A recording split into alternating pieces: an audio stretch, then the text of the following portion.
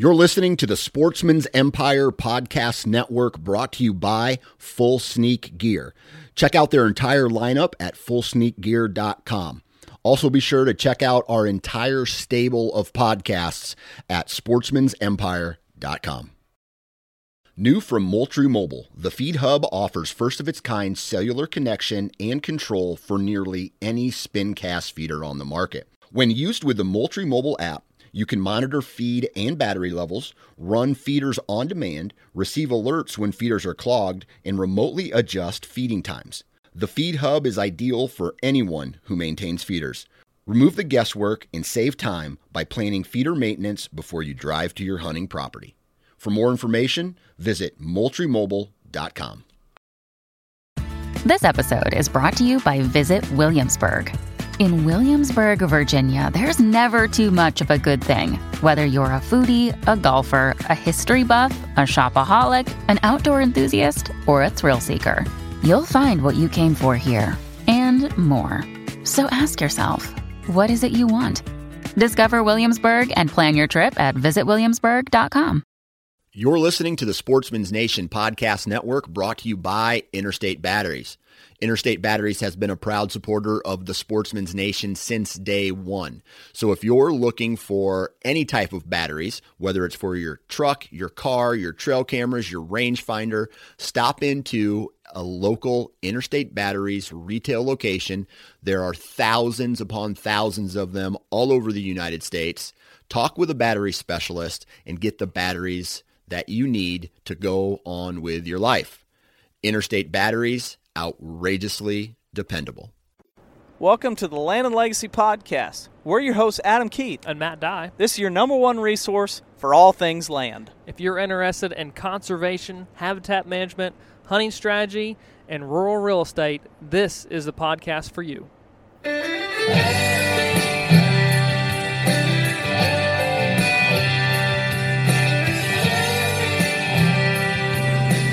What's going on, everybody? Here we are recording in the studio for another Land and Legacy podcast.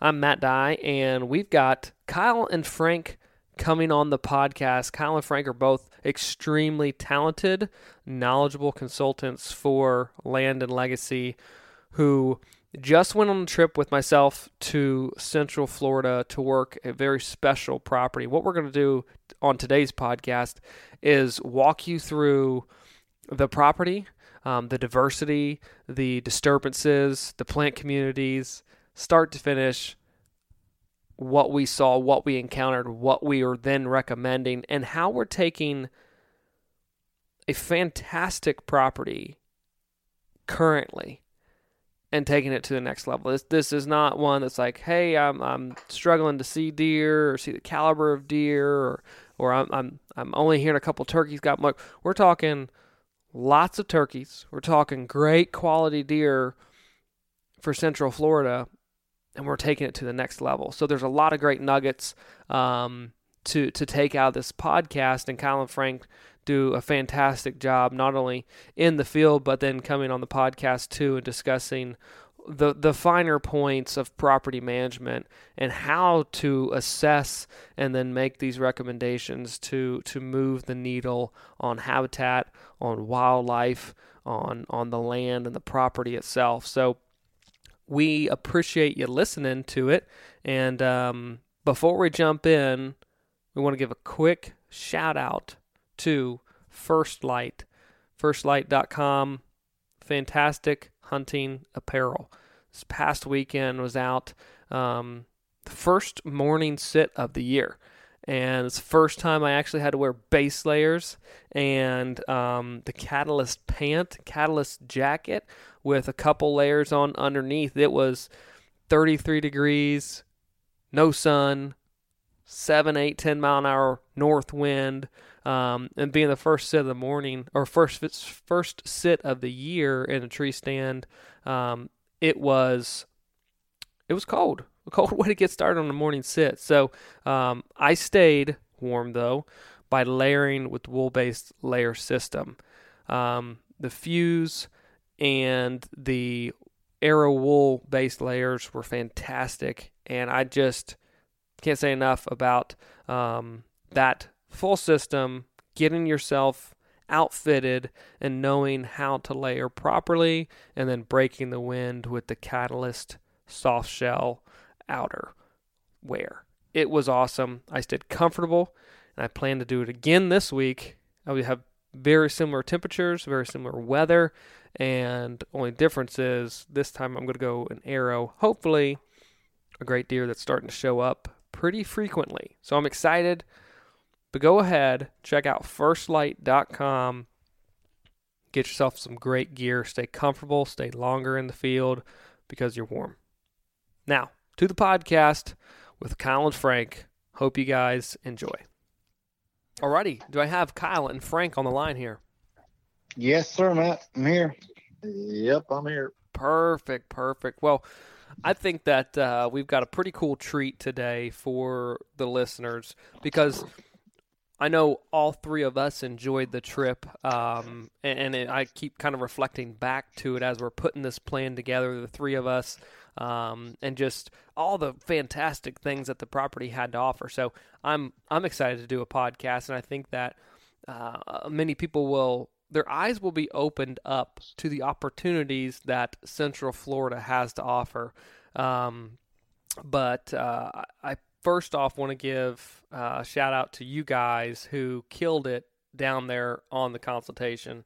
This was a big property, so we definitely wanted to take as many people as we could to be able to cover it. There's multiple owners involved, so we also wanted to be able to discuss and kind of have that one-on-one feel for the consultation. But talking turkeys, talking quail, talking deer, it ran the whole gamut of all those topics, and you guys out there in the field were just dropping knowledge bombs, and it was cool for me just to be a part of it and watch all that happen. But props to you guys, number one, but then two, just real quickly, each of you, Frank, go ahead and go first. What was like your number one takeaway for this property wildlife wise coming out of Central Florida? Well, first off, let me say thanks, Matt, for including us. This was a wonderful trip, just an excellent time, not only on the consultation part of it, but working with you guys and to echo kind of what you said. The cool thing is each of us brings a little bit different perspective to the table. One may be more deer oriented, other may be more natural oriented, another one may be more quail, game oriented, but it all worked together very, very well. So first I wanted to say that. But in terms of what I took out of it as sort of what I thought was really great about this property and maybe surprising was the diversity of the property we were on. I was thinking, I've just seen photographs of South Florida or Central Florida, aerial photos and whatnot, but you tend to think of it as I tended to go in with maybe an idea that it was more swampy or deep swamps and things like that. And there were certainly some portions of that, but there was significantly different communities on that piece of property that I thought really added to the property, really added to its function in terms of having a rich wildlife resource. And I was surprised at the truly abundance of the deer and turkey, especially on the property. And it was all because the diversity on that property didn't favor one species over another. Great point. Each of these species had a wide variety of habitats to use. That was my number one takeaway out of it. That's a great point. What about you, Kyle? What was really fascinating to me was the intactness,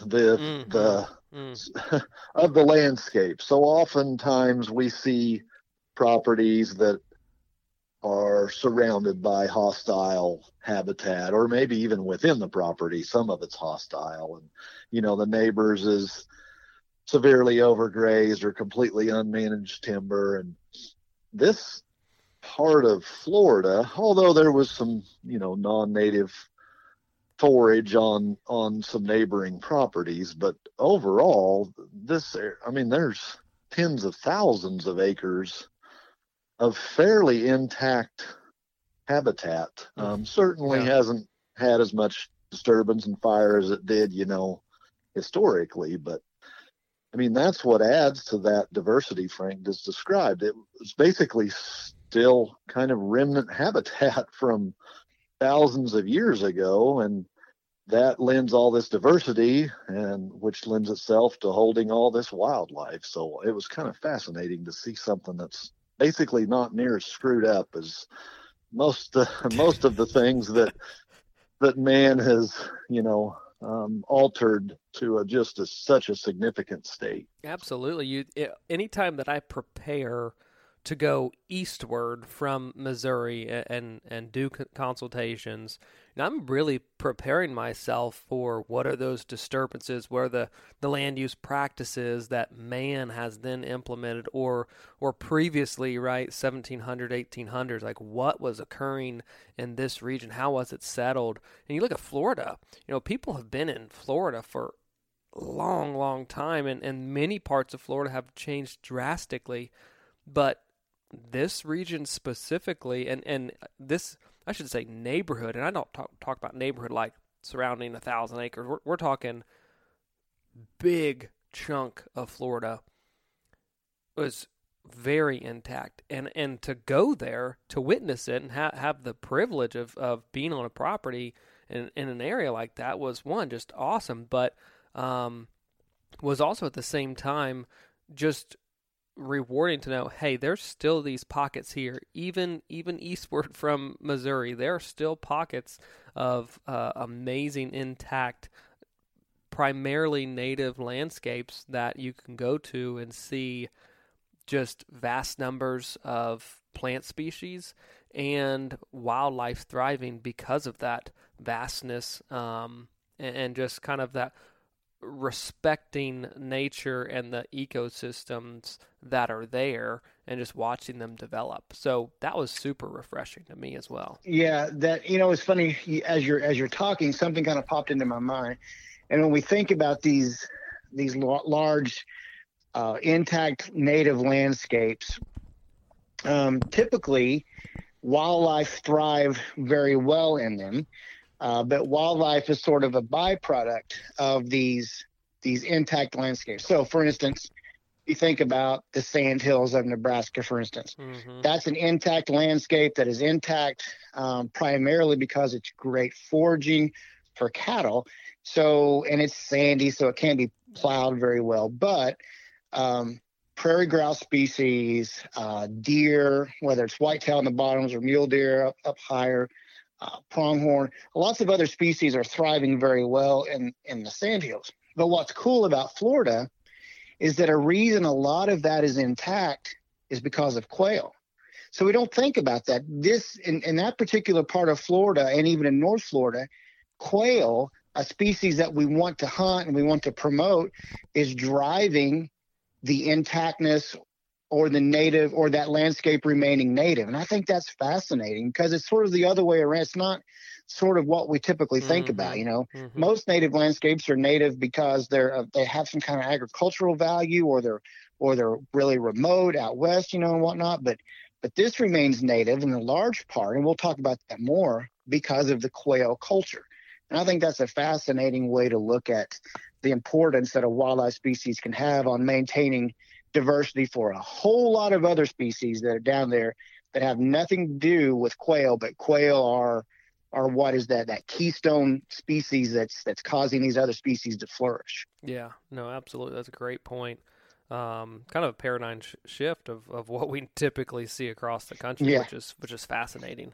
We're always up for a new challenge and a new look, and this was that to a T. So, we had a lot of different focuses on this property based on the landowners and their wishes, desires, and goals.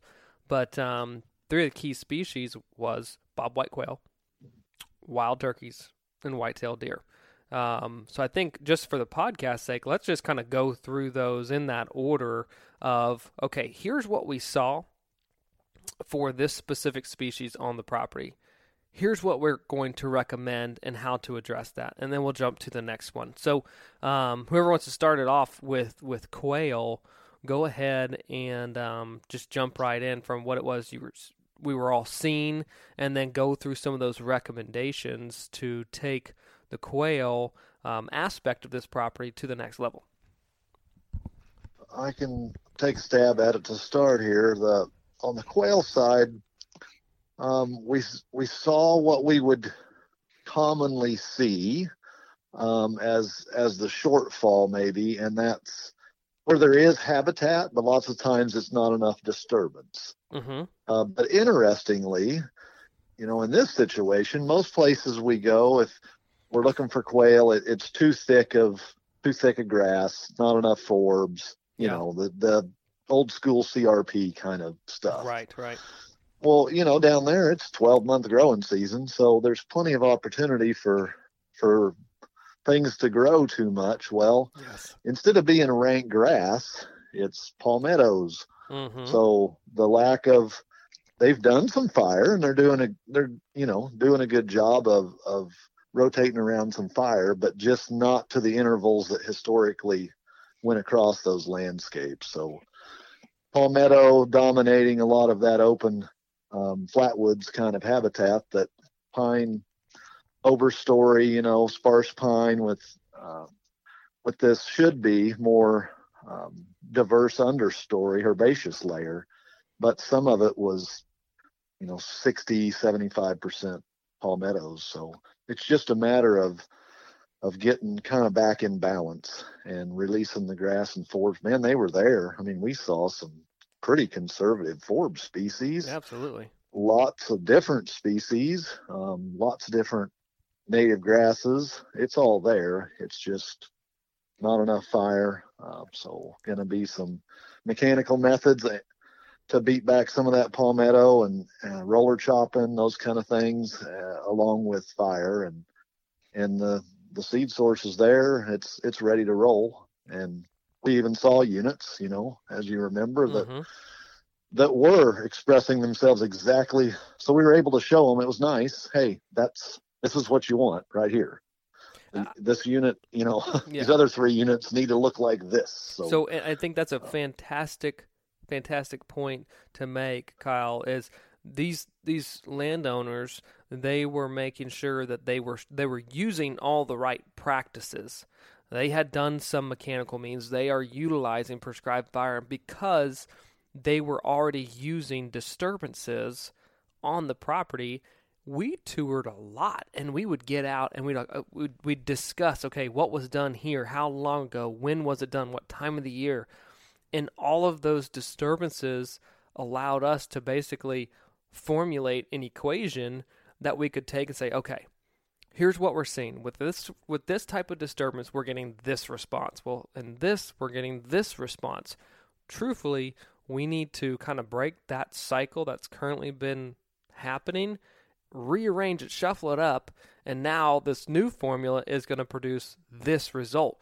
But to any other property owner that either were scheduled to come see or is interested in the future, disturbances is like a look into the future, if you will, for us when we come and say, we can suspect that this will return. We will suspect that this will, based on previous land uses or just the natural history of that area. But since they were so frequent and managing the property well, it gave us great insight so we could really fine-tune, again, that interval equation, what that would look like. And I think we're in the process of putting the plan together, but specifically, I think that the equation is going to be very fine-tuned based on what they had, basically what they had done to show us what the property would respond with. Yeah. Sorry, Kyle, go ahead. I just had one comment to feed into that. You said it when we were down there, Matt. It was so nice to have results, Mm-hmm. to be able to show them, hey, this is what we want right here. You nailed it in this unit. Because oftentimes, on properties, you're talking about this hypothetical, well, we want more of this. You're trying to paint this picture, but you can't actually point to anything. I can they roughly could see describe it with their you. own eyes. Absolutely. Yeah, they could see it and say, oh, this is what you want. This is what we're talking about. Yes, we want this, but across 500 acres instead of 50 acres. Yes. Yeah, that's right. That's an excellent point, Kyle. And the point I was going to make feeds right into that, in that these fellas here on this property were fortunate in that they live in a landscape where quail are still a big part, where wild quail hunting is still a big part of the culture, where the culture of wild quail hunting is not lost, as it has been in a lot of the eastern and actually Midwestern United States. These folks kind of had a framework. They had been around enough quail management and enough properties that had quail as their focus to have a framework of sort of what this should look like in terms of density of trees, and then maybe in terms of density of palmettos. So they had the general idea, they had the framework, and they had some pieces on their property that matched that. So it was a light bulb to turn on. Maybe the best way to put it. It was an easier switch to flip on than maybe other landowners who live in a landscape where they want quail, but the quail hunting or quail habitat is no longer part of the culture. And maybe a little bit harder for them to envision. But these folks had the general framework. They knew sort of where they were going. And with the great examples on their property and with the expertise that we brought in, showing them, hey, this is what it should look like, they had a much quicker grasp on it, I think. So living in a landscape where quail still is a part of the culture was key. Yeah, no doubt. That's a great point. And I think the other aspect is, they had been doing so much work that, it allowed for us to show those examples, and then that learning curve was shortened by it because they were, in the field all the time observing what was happening as some of the land managers were putting this stuff into action. But they had, with all that existing knowledge and expertise that they had, we're still fine tuning. We go to a lot of properties where it's just absolute bare bones. There's let's say on a scale from a habitat, we're coming in at 1s and 2s and 3s, where there's a lot of room for improvement. But like this property was well off in its rich diversity of plant communities, but wildlife as well. The wildlife were responding, but that doesn't mean because you're seeing success and having, let's say, good harvest rates, good hunter success rates, whatever, that doesn't mean it can't be better. So we're taking a system that's working and functioning well, and we're cranking it up even more by fine-tuning that process. And we had a chance to sit down with some of the managers there and really work with them. And I think, I know when we were leaving, we were like, guys, want to make sure that what you guys are doing is producing great results. We're to come in, and our job is to really fine-tune this process, but what you guys have done thus far is allowing all of this success to happen. So like when we come with recommendations, we are starting off way ahead than most people, and we're just, again, we're fine-tuning the process. So not every consultation, let's say, has to come from a desire of like, hey, I can't go another year because the hunting is horrible. And maybe the hunting's great or the hunting's good, but if you think it can be improved, it probably can be. And this was the aspect of that. But there's one other, I think, portion to the quail side of things that can be hit on, and I'll let one of you guys take a stab at it. But in some of the fields that they did a lot of the quail hunting, and some of this, there's some wild birds there, but they do release a lot of birds throughout the season. But one of the things that was a key missing factor, and we'll bring it back in when we talk about the other species, but the shrubby definitive headquarters that you've heard Kyle and Frank talk about a lot, that was kind of missing in this Florida flat woods habitat, or the way that the property had been managed. So guys, moving forward, knowing now that, okay, we're recommending the Covey headquarters, how should they begin to implement those in this type of landscape? So if someone's listening and they feel like, hey, I've got a super grassy, kind of native grass-ish type field, what are some of the opportunities to implement, this shrubby Covey headquarter type habitat? I'll take that one if you would, please. Okay. Okay. Yeah, we're recommending that they, we're increasing the burn regime. So, of course, it's going to make it more difficult to sustain shrubby headquarters of whatever species. But there's some pretty simple things a person can do. You can go out where there are some shrub thickets already out there. Simple as just disking a ring around them. Mm-hmm. Not babysitting them through the fire. Certainly not, hey, we got to completely keep fire out of there, but make a couple passes, disc a couple rings around some of these, maybe the size of a garage or a shop. They don't have to be huge. Yep. And if those are scattered out across the landscape under every 100, 150 yards, something like that, the fire will certainly slow down. You won't slam into these things near as hard. Singe the edges and kind of continue on about its business. Yep, I call that thermal edging. So the center is going to probably not, some of those won't top kill out, and maybe some of the edges will. They'll stool back out. So, after a couple burn cycles, that'll be noticeably taller, noticeably thicker.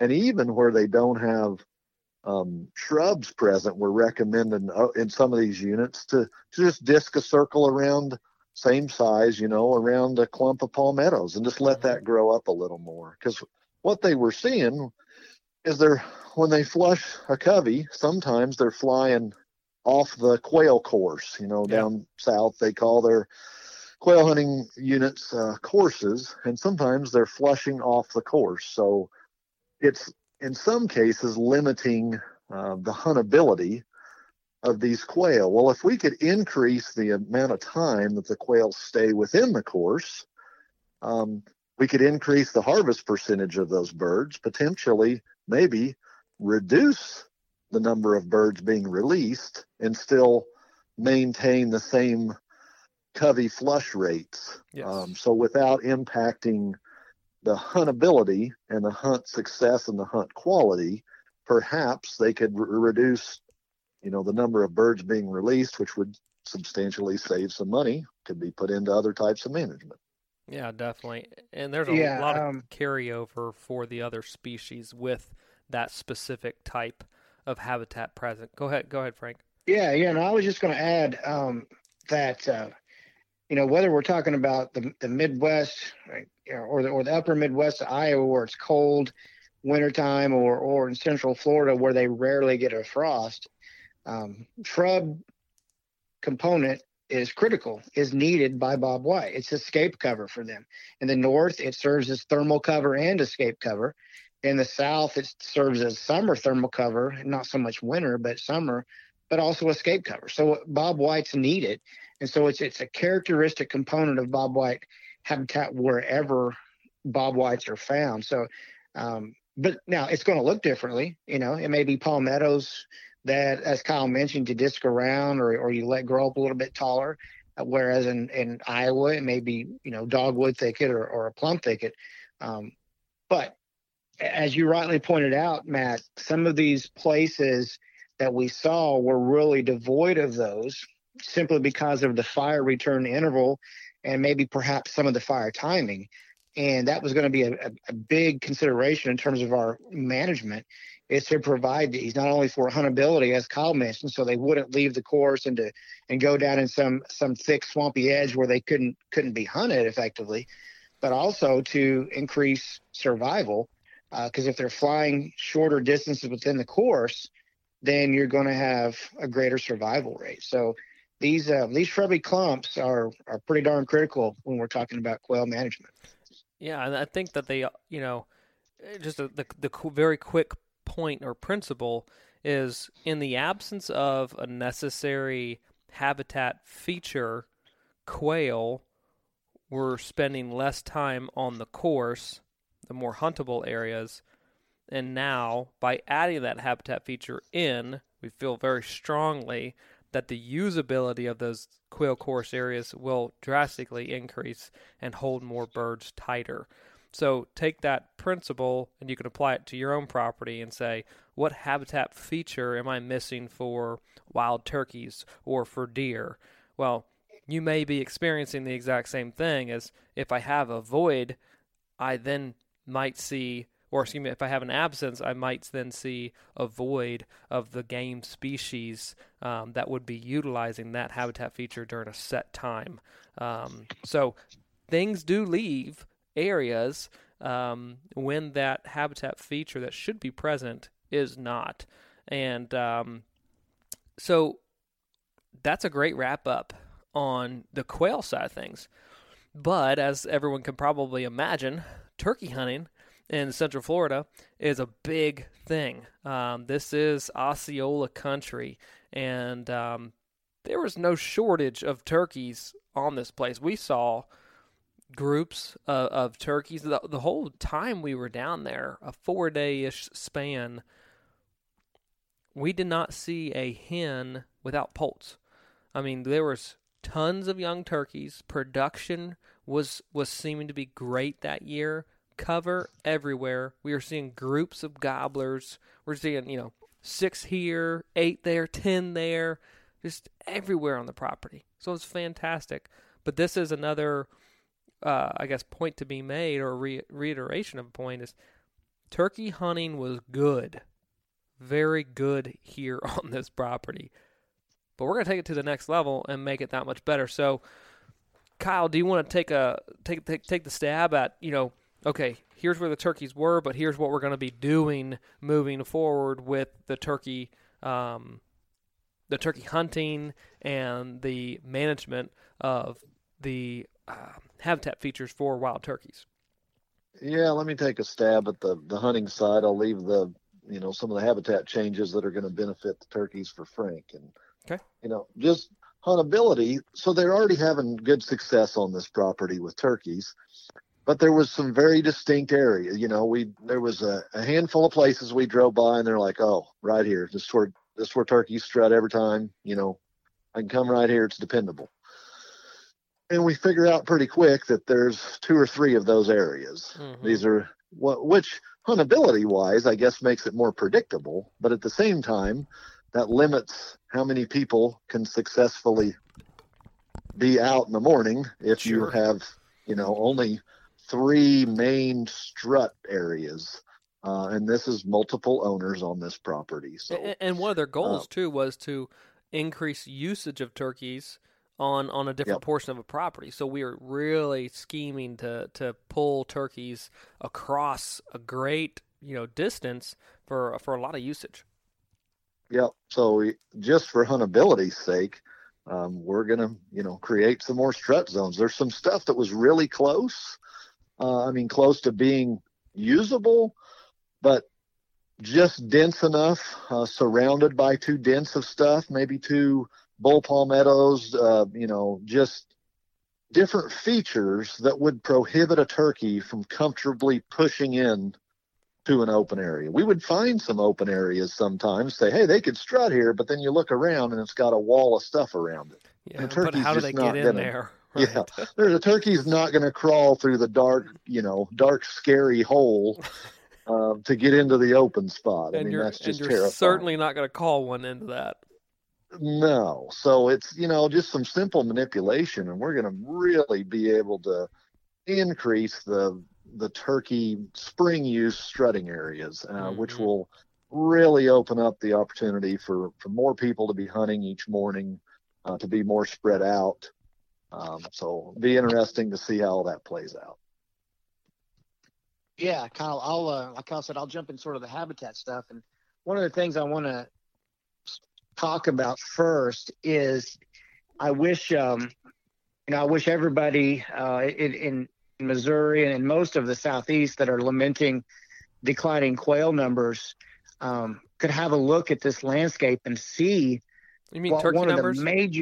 Excuse me, the declining turkey numbers, and see just what this landscape looks like. And it is matrix of large landscape areas of great nesting and brood habitat. Mm-hmm. I mean, it was great nesting and brood habitat throughout a large portion of this property, but also on the neighboring properties.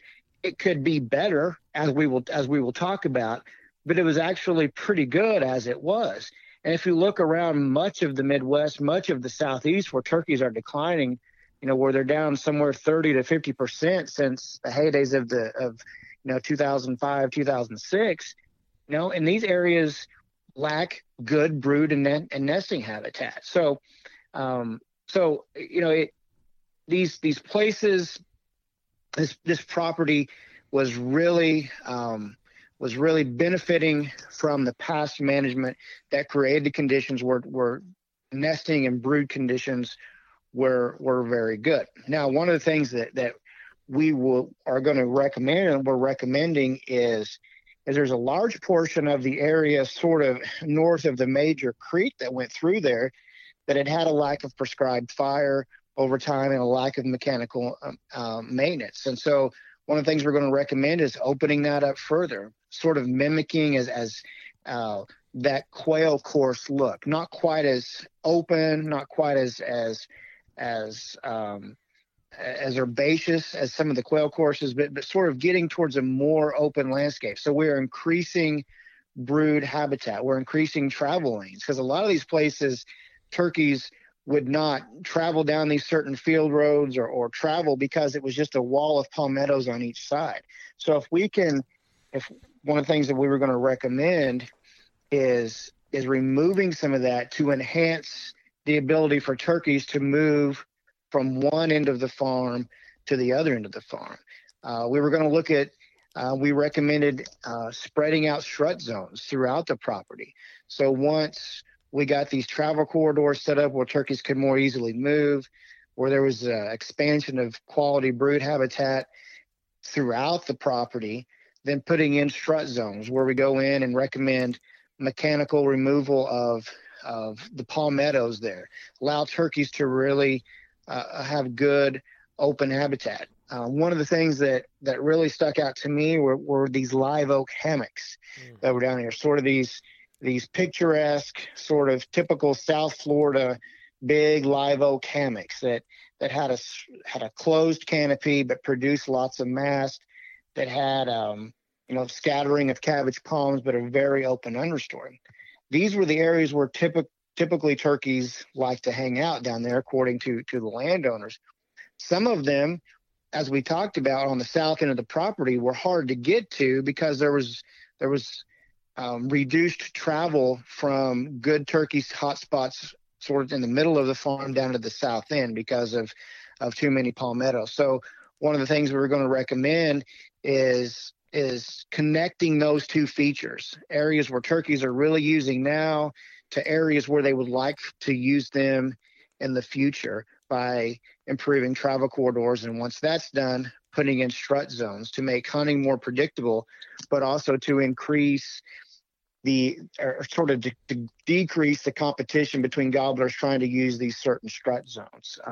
So we were looking at it from a habitat perspective to increase production. Production was already great, but we could take it to another level with better brood habitat throughout the property, different fire intervals, different fire timing. We talked about some of that. Yep. Some of their fire timing on some of the quail courses probably weren't optimal for turkeys, and they probably weren't optimal for quail. So we recommended kind of shifting some fire timing, where the quail would benefit, but also turkeys would benefit.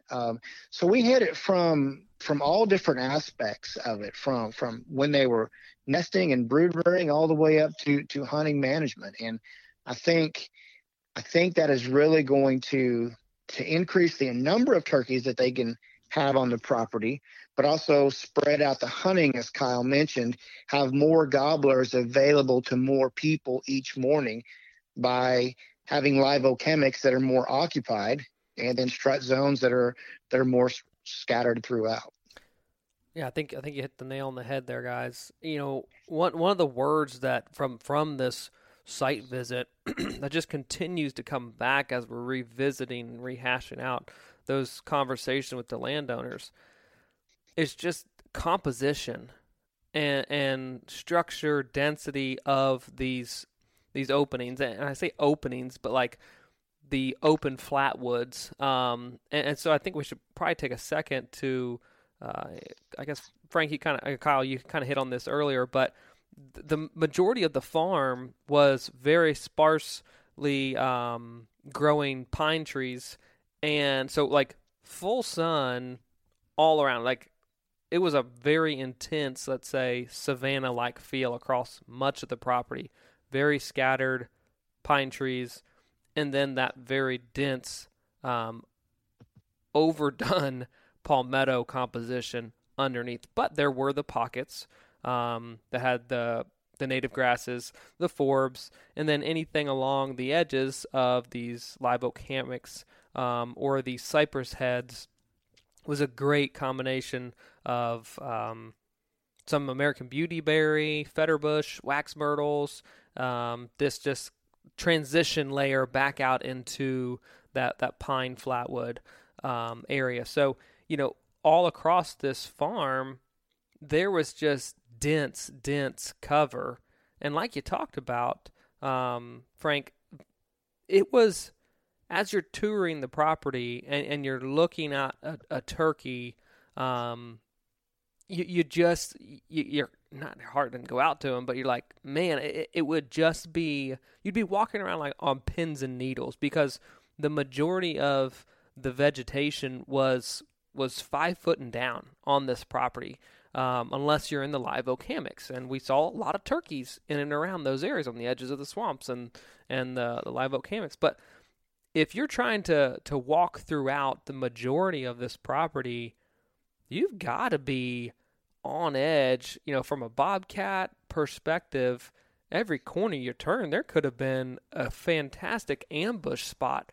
So this property was way on the other side of the spectrum from what we typically see. Most properties are way too open underneath. With this property, it was having fantastic brooding and nesting habitat, but really we needed to decrease or change the composition of some of that to make it more usable, where turkeys are more freely traveling throughout the whole property and utilizing the whole thing, rather than just these certain key pockets and aspects. And so you guys hit on it with the strut zones, the fire timing.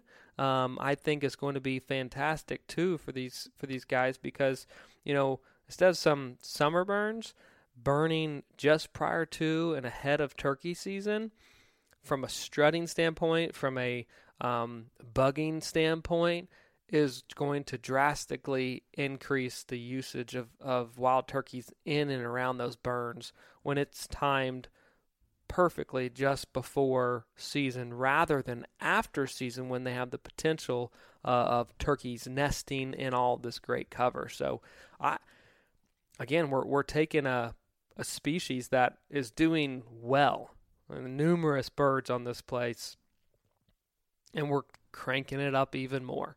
So, any other notes, guys, on the turkeys? Oh, I think you covered it pretty well. Perfect. Yeah, the only note that I would add, and we talk about this so much, Matt, as you know, is we talk about the concept of usable space, as that is a way to maximize your wildlife populations. And we talk about it mostly in terms of bobwhite, but the same could be said for wild turkeys. in this landscape. Wild turkeys are doing very well there because there is a lot of usable space from roosting trees all the way down to nesting and brood habitat. There is a lot of usable space. So think about that. If we had the Ozarks as usable as that part of Florida, just think about how our turkeys would respond, because there would be just vastly more usable space for them to raise their broods. Yeah, there'd be pockets of unusable space as there is down there. But this whole key is this usable space concept. And Kyle and I know you guys really preach this. It's an important concept.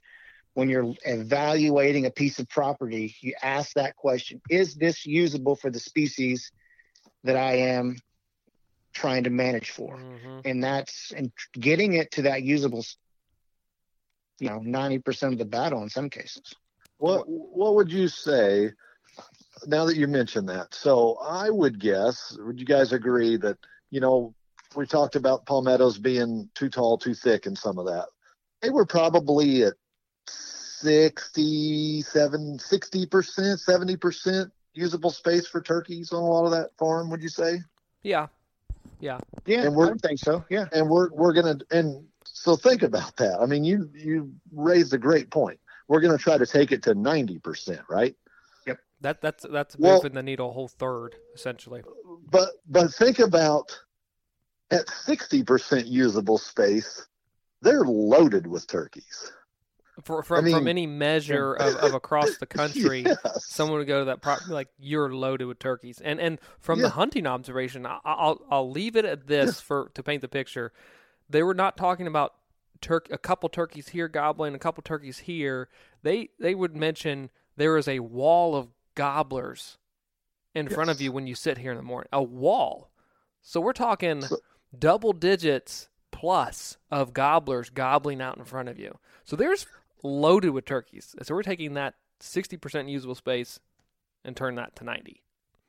Which tells me that, and I mean, we see it, but which tells me in the rest of the country where turkeys are struggling, we're dealing with, on a lot of farms, 10% usable space, 20%. And where people are wondering, well, what's happening to my turkeys?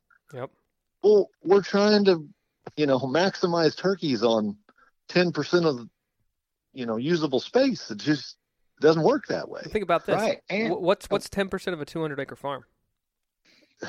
Not right? enough. 20 acres. Right? Yeah. It's 20 acres. Yeah. So that's the majority of what everyone's facing. So if you're an isolated pocket, you say, hey, well, guys, I got 200 acres. Well, what about the neighbors? Are they at 10% of their property? If not, then you're a sitting duck. I mean, it's very difficult. Right. And another point that I will bring up is they are doing this in the face of probably historically high raccoon numbers on that farm, wild hogs that are ubiquitous part of the landscape, snakes that essentially never go dormant like they do here. So they are doing this in the face of a lot of pressures. And they have coyotes and bobcats. Yeah, coyotes and bobcats. And, a lot of what we hear is, there's too many predators. That's what's keeping things down. And we know that there's historically high predator populations. But they're doing this in the face of all of those pressures. So what it tells me is, even with all those pressures on the population, from a nest predator standpoint all the way up to an adult predator standpoint, the usable space is swamping out all of those pressures, such that the turkey population is as abundant as it is. So that is a great example that people can look at and say, wow, this usable space concept, it works. I mean, it legitimately works. We don't have to start addressing predators first. Let's address the usable space first. And then the other stuff that we do is supplemental and just builds and builds. But we've already won most of the battle with getting the habitat where it needs to be first. I would be, tickled if the Ozarks had 60% usable space for wild turkeys. I mean, you wouldn't be able to sleep on a spring morning if 60% of the landscape was usable space. There'd be so many birds, and it would be shocking. But think back historically. A lot of the historical significance of the Ozarks would have been very high usable space for turkeys, extremely high. Well, that's the misconception, right? I mean, people think that, well, I've got some woods, I've got timber, that's usable space. No, the entire Ozarks is timber right now, and most of it is not usable space. You just referred to back when it was, because the appropriate disturbances were occurring. Yep. And it was 60, 70, 80, 90% usable space 300 years ago. But now, I mean, no kidding.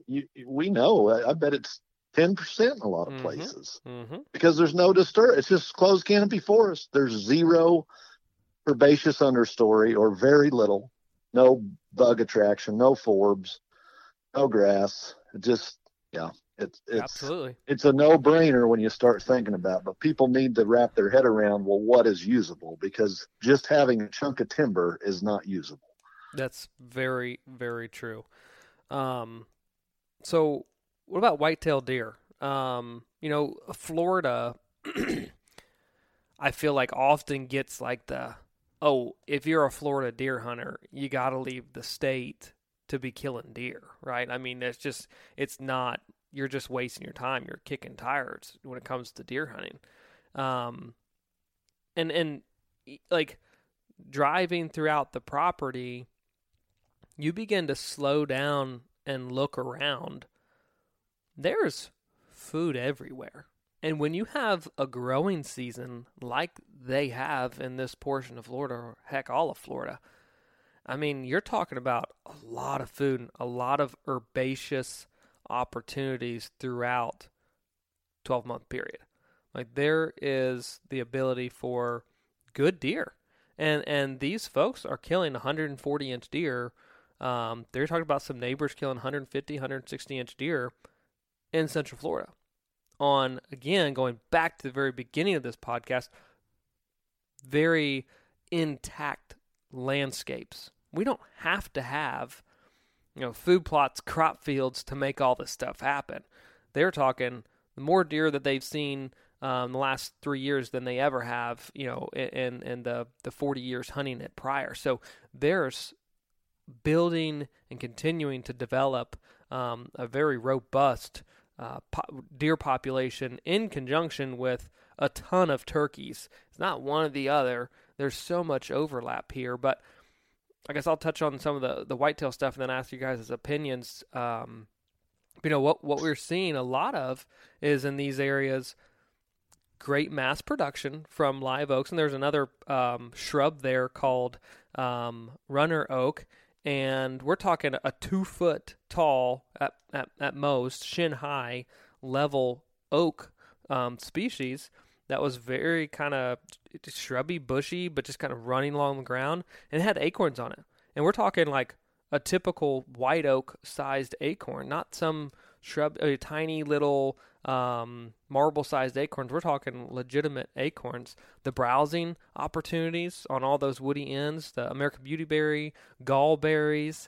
There were so many different types of species. The palmettos produce a softmass that deer were certainly foraging on. All the different forbs across the property.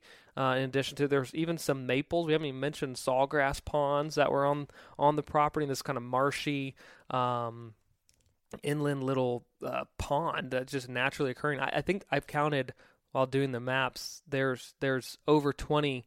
I think like 25 or so sawgrass ponds on this property. They range from an acre to 2 or 3 acres in size, and then the outside edges of these areas are just extremely like perfect mixture composition of shrubs, grasses, and forbs for whitetail deer. So, usability was extremely high for whitetail deer. They had lots and lots of food. The fire interval was good for producing that ample food supply for deer. But one of the things that these landowners had, if you will, implemented in conjunction with some of the quail courses was this large wildlife corridor. They wanted to still have hunting on portions that they were doing a lot of, I guess you say, deer hunting on portions that they were doing a lot of quail hunting on. So they left a very large buffer in between quail courses and kind of had excluded some management from those areas, and were just deer hunting them, as the season went on. But the composition, because what was left alone or not managed, even for deer in the growing seasons, the amount of rain they get a year was extremely dense and like way too dense of vegetation. Fetterbush, wax myrtles, the palmetto was crazy. What do you guys think? It was probably 6-7 foot tall, loud, noisy. It was a fantastic idea, and the reasons behind doing that was very sound from a security principle standpoint, of trying to move deer back and forth. But even the movement for deer through these areas was very difficult, and it was putting, or it would have put, a forced deer to try and move throughout the property in areas that they did not have an advantage from an eyesight, from a quiet maneuvering throughout the property. Again, those palmettos, there's so much vegetation, they're just extremely loud. So that center portion was getting a lot less usage. So what we're actually doing, and some portions of the property, is taking this, in some areas it was 400 yards wide or more corridor, and we're splitting it. We're basically going to have two corridors, and then the very center is going to be managed very similar to what the quail courses or upland flatwoods would look like, mixed with the sawgrass ponds. But very, very usable space, herbaceous, and then we'll have some more denser, thicker areas that will actually produce a little bit of a canopy in the years to come that will then thin out some of the understory of the palmettos, so deer can actually walk through them, which is really kind of the reverse of what a lot of people hear. So there's no cookie cutter management, especially when you're dealing with this type of drastic changes in a landscape and in a region and a climate. When something's growing 12 months out of the year, it's very difficult to stay on top of things from a land manager. So they face unique challenges, and one of them, like I said, is just trying to manage for actual mobility through these corridors. But when that happens and those breaking up of the corridors is in place, I am extremely encouraged to see what that will do for hunting observations and success in these areas, because all around these corridors are fantastic opportunities for bedding, for feeding locations when they're introducing fire on different rotations. I'm pretty pumped, because there's not going to be a portion of the property where you couldn't go and on a spring morning and hear turkeys gobbling, or you couldn't go on a fall day and not see deer moving, or probably run into quail and hogs. Like there was a very segmented portions of the property, but prior to us arriving. But our goal is to spread out all the resources and then fine tune the vegetative composition across the property itself. And so, like, even, I guess that one main corridor was on the kind of the south portion of the creek, but on the north portion of the creek, again, that the density of some of the shrubs was just extremely high. I think there's some portions that had super heavy palmettos, but there seemed to be a lot of shrubs. And one of the other vegetation types was scrub areas on the north side. And Frank, I know you've done a lot of research on that, and it's extremely interesting. So I'll kind of let you touch on that. But these scrub oak flats, they were 8-10 foot tall oaks, and the acorn production this year on them was incredible. And I think we made the jokes like, I want to take these home and bring these to the Ozarks, because like if we could get rid of like all the trees, oak trees that we have, or a portion of them, I guess I should say, and replace them with like a shrub forming oak, it'd be incredible habitat wise. Be great.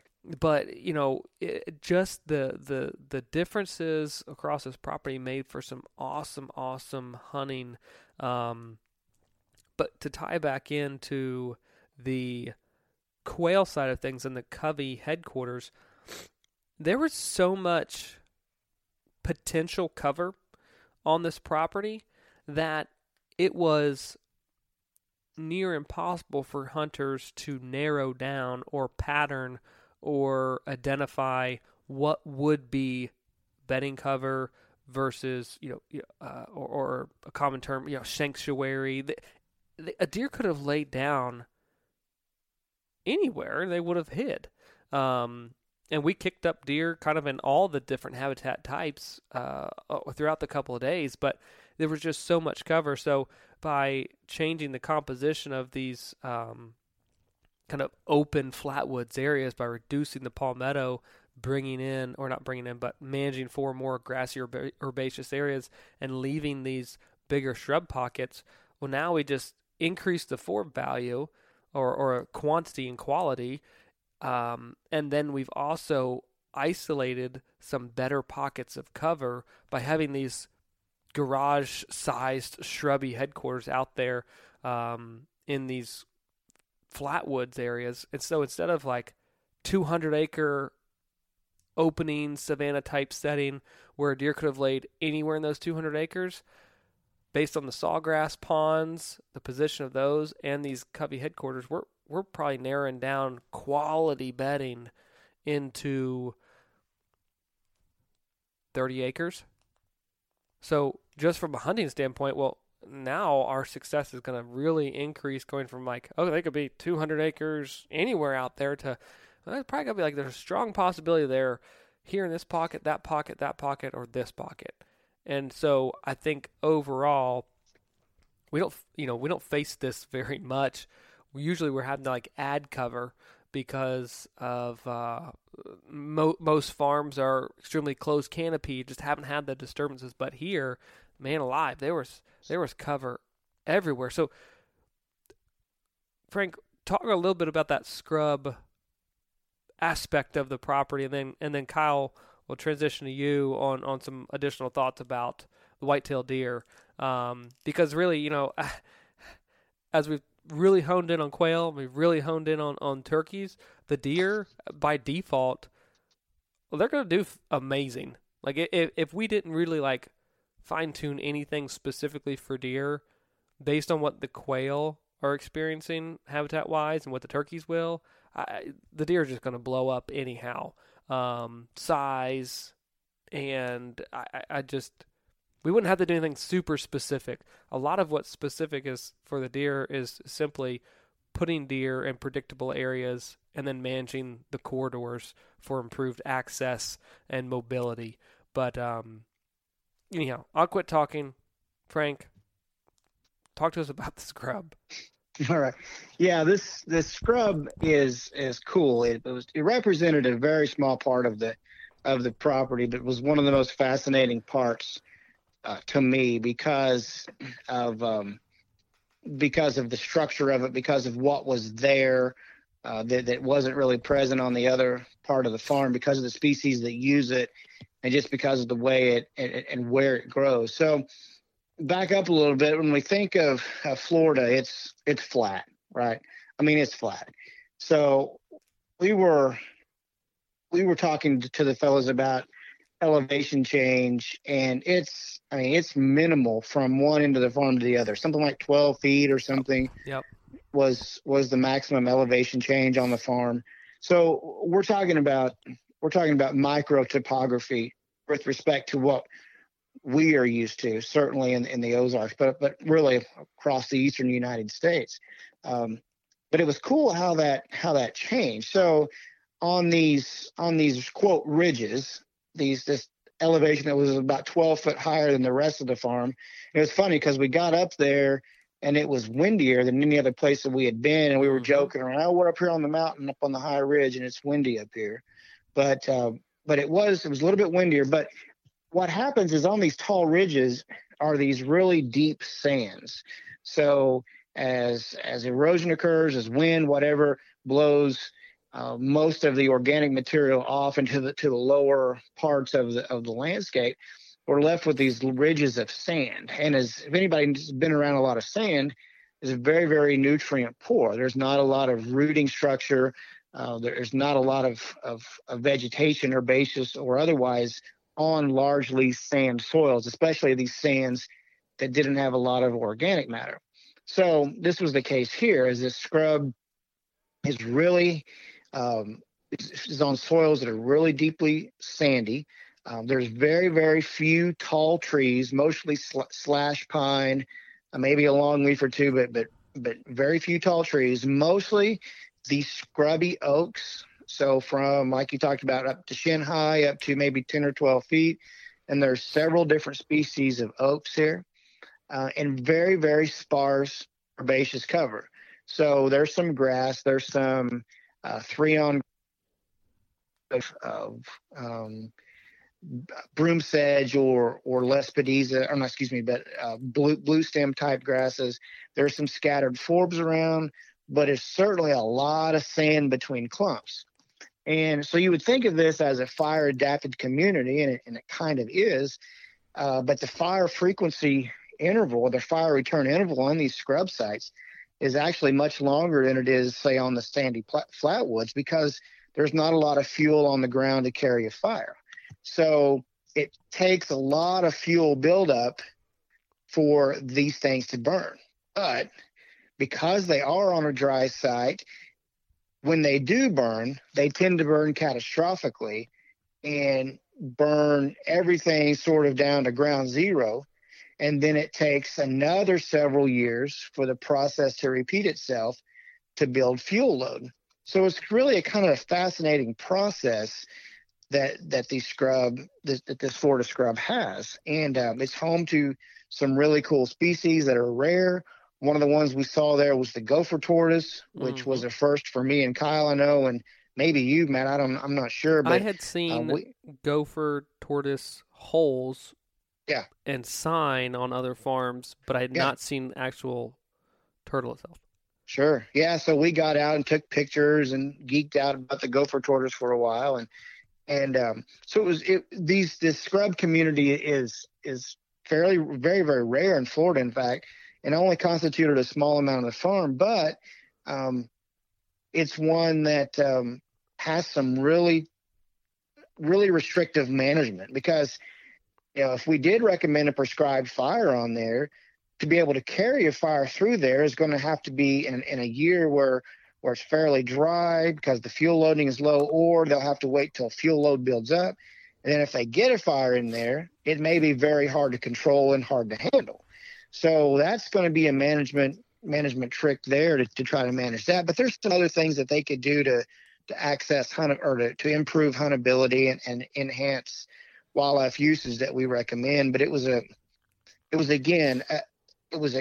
another part of that farm that was interesting, that added its own value apart from any other natural community on the place, and that was one that these guys should be proud that they have on their property, and that it is as well managed and is in good shape as it is, because most Florida scrub is gone, either through development or through lack of fire over time that's grown up in all kinds of shrubs where a fire would be really catastrophic. So it was a really unique community type, and I think those guys appreciated us being able to come in and tell them just really what they had and how special it was. Yeah, and it played certainly a great role from the mass production standpoint. There were so many acorns.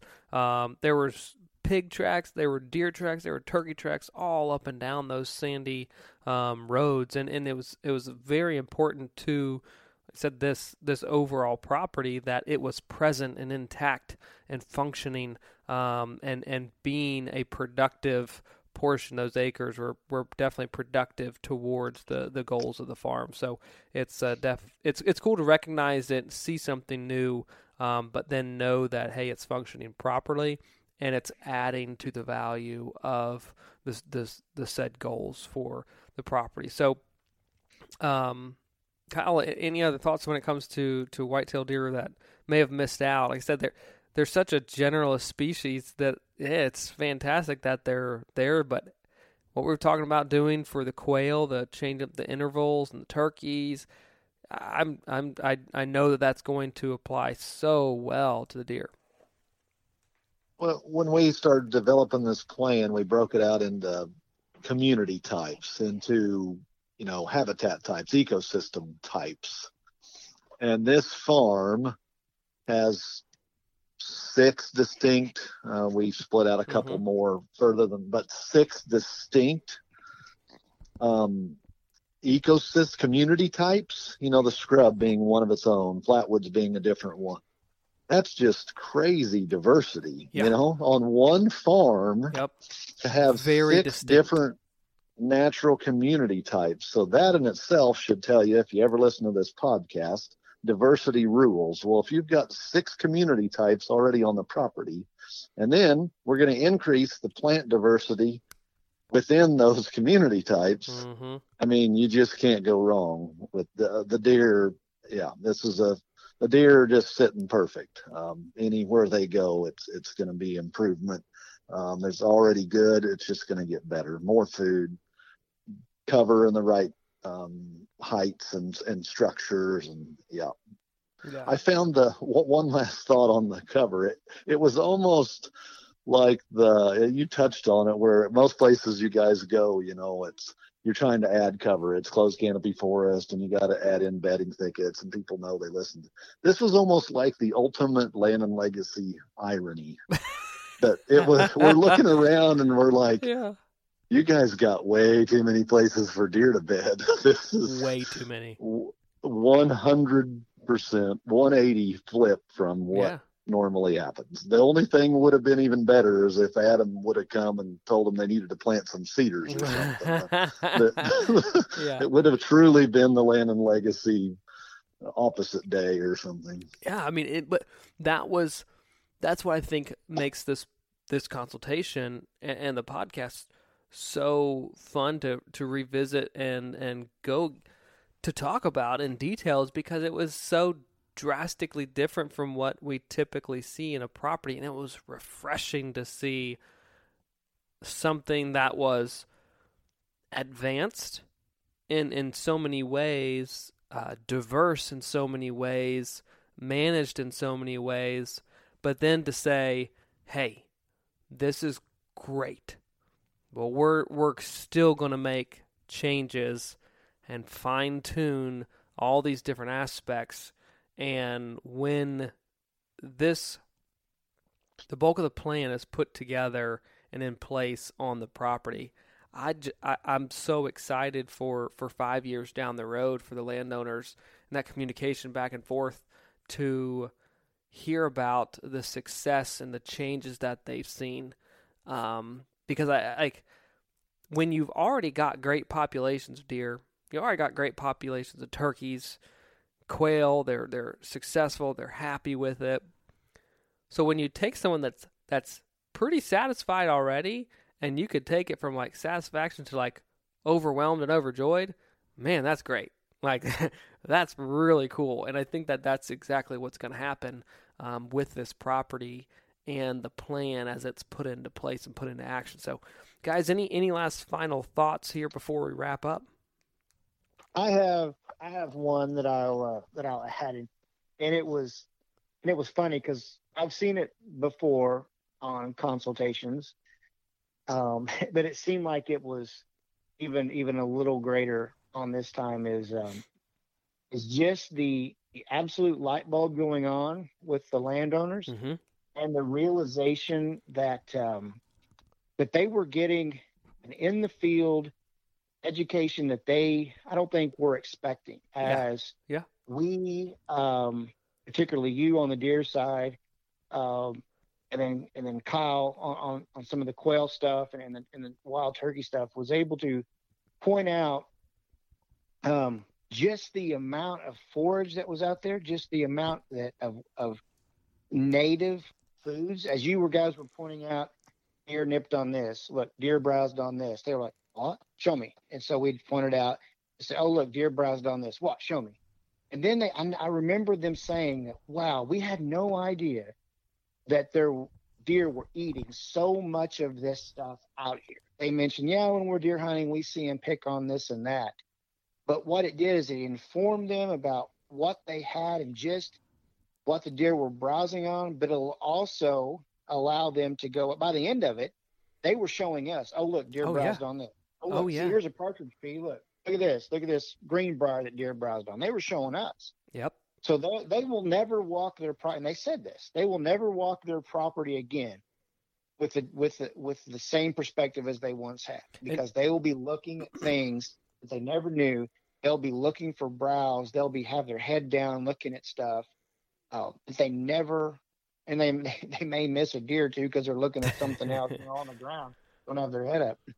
But that was really that was one of the cool things about this, is to see that these gentlemen, I think, got more than they expected from a on the ground, perspective of what they had. And I sat back, and it was cool to see that. And these gentlemen, they're not in the wildlife management field, but they were acting like plant geeks by the end of day 2. They got nerdy with us. Cool to see. They got nerdy. It was pretty cool to see. Yeah. Well, one of them even commented, it's kind of fascinating when that light bulb does go off, and one of them commented, it wasn't necessarily frustration, but almost, gosh, I feel, how have I been missing this all the time? I mean, this is, now that you pointed this out, it's so obvious. Like, why didn't I know? I've been hunting deer for 40 years, and why did I not see this or understand it? And you say, well, I told him, I said, I don't walk in your office and know everything about what you do. Yeah. Because that's not my expertise. This is not your expertise, right? I mean, they just don't think like that. And most people don't. It's nothing. They're not dumb people. These are highly educated people we were dealing with. Yes. They just don't look out of the same set of eyes that we do. And I'm not bragging. It's just, this is our everyday business. This is what we think about, and they don't.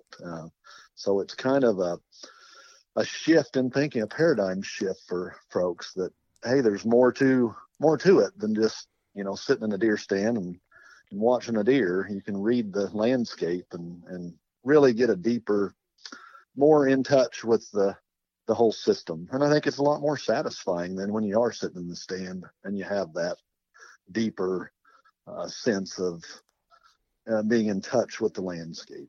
Without a doubt. Oh no, it's super, super interesting. And it's like, yes, like you said, they're never going to see that property or look at it in the same way. And for me, I think that's day one, that was a goal that we had shared as Land and Legacy with them. Is like, this is what I want you to be able to take away from this experience. And then having them say that on their own at the end of it was like, yes, got them. Like, if we can share and impart that much education with them throughout the experience, then I know knowledge, appreciation, they're going to take this new knowledge that comes from the plan and the report, and it's going to, all the other light bulbs of what we were talking about and how it's going to relate with this and relate to that. And then you'll see, probably a feature like this on this portion, and it's just going to just be a chain reaction of additional light bulbs, and they're going to take the plan, run with it, implement it, and it's just going to be awesome from here on out, continuing to work with them. So I'm pumped for them. And I've had a good time putting this plan together with you guys, just brainstorming. It's definitely, I would say I think it's a piece of art, but it's going to be cool to see it put into action, and how all these components are, weighing in on each other and balancing everything out for these three different main species that we're trying to promote on the property. So, guys, thank you so much for your time tonight and coming on the podcast and, like I said, reliving this Florida consulting trip. So we certainly appreciate it. Yep, you bet. You bet. It was great. Well, there you have it, guys. Obviously, Florida was a great trip, a great consulting trip for Kyle, Frank, and myself, and we just enjoyed that property so much, enjoyed the changes, the habitat types, the vast amount of wildlife that this property had, and the hosts and landowners were fantastic. All around, awesome trip. So we appreciate you guys listening. We're getting into hunting season, like the grind of hunting season. A lot of great actions happening. Trail cameras are lighting up. Head over to the other podcast. Make sure you listen to that one if you're experiencing great pre-rutting activity as well, and don't know necessarily what the next step is. Okay, so you see cameras lighting up. Well, we're going to walk you through exactly how to make those next decisions on where to hunt, how to be aggressive, and where and when not to be aggressive too. So appreciate you guys listening. Before we leave you, be sure to go over to Niangua Coffee. Check them out at the website. It's a subscription-based coffee that our good friend Nathaniel Maddox and family have put together. Great product, great family, great friends to Land and Legacy. Check them out, NianguaCoffee.com. Appreciate you guys listening. We'll see you next week. Yep.